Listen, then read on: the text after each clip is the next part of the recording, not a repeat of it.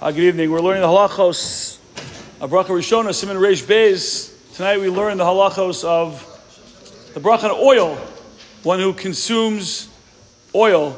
And you're going to look at me who consumes oil. So first of all, often if you go to a restaurant, there's often a little bowl of oil that you could smear on your bread. So obviously you don't make a beracha there on the oil because of the rule of ikar and tafel.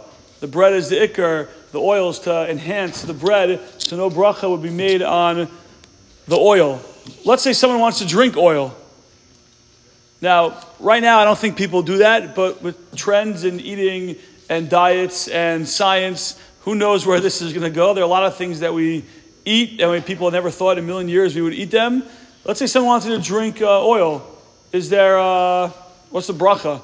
So the Gemara actually says, the Shulchan Aruch paskins, that there's no beracha if a person drinks oil. Why is that? The Gemara says because it's mazik you. It's dangerous. It damages you. You don't recite a beracha on something that has not only no nutritional value, but is, I don't want to say unhealthy, because then we would make a beracha on most things that we eat. Shabbos Kiddush, no one would be making a beracha. But it means that it's dangerous. It's not good for you. It's bad for you, so there's no beracha. That's what the Shulchan Aruch paskins. However, the Shulchan Aruch discusses based on the Gemara on Daf Lamed Hem and Beis, Lamed Vav and Aleph and Brachos, if someone has a sore throat, oil can be advantageous for the sore throat. So they would mix the oil with some other beverage, and that combination would be beneficial for the throat. So on that, the Gemara says you recite a beracha. What beracha would you recite on that? So the Shulchan Aruch says, actually, if you mix it with some kind of other beverage, a nigron, adarabah, hu moil agaron, it's good for the throat. Imu choshesh begron, if you have a sore throat. Havele shemen ikar. So you have a combination. The oil then is the ikar. Umevarich alav bor preetz.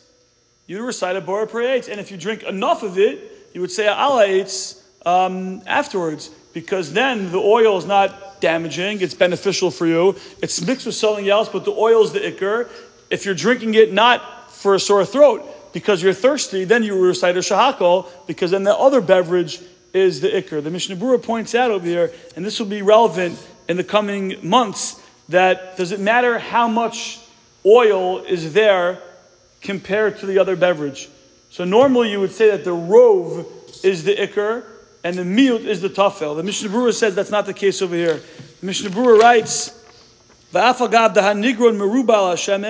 even though the other beverage has more than the oil, the law is linon kan basa rova mashka. You don't follow the majority here.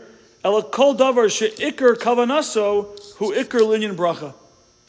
The reason why you're drinking it, the impetus to drink this concoction, establishes the ikar. So if you're put in oil, even if it's 25% oil and 75% some other beverage, some kind of juice, and you're drinking it because you have a sore throat, so even though it's the minority, you're doing it for the oil becomes the ikar, and then you will recite a borei priya eitz on that concoction, because the shemen becomes the ikar. But if you're going to drink it straight, so then that would not have a bracha, because it is mazik. Some research online seems to say that today olive oil is different than the olive oil in the Gemara, and it's not as dangerous.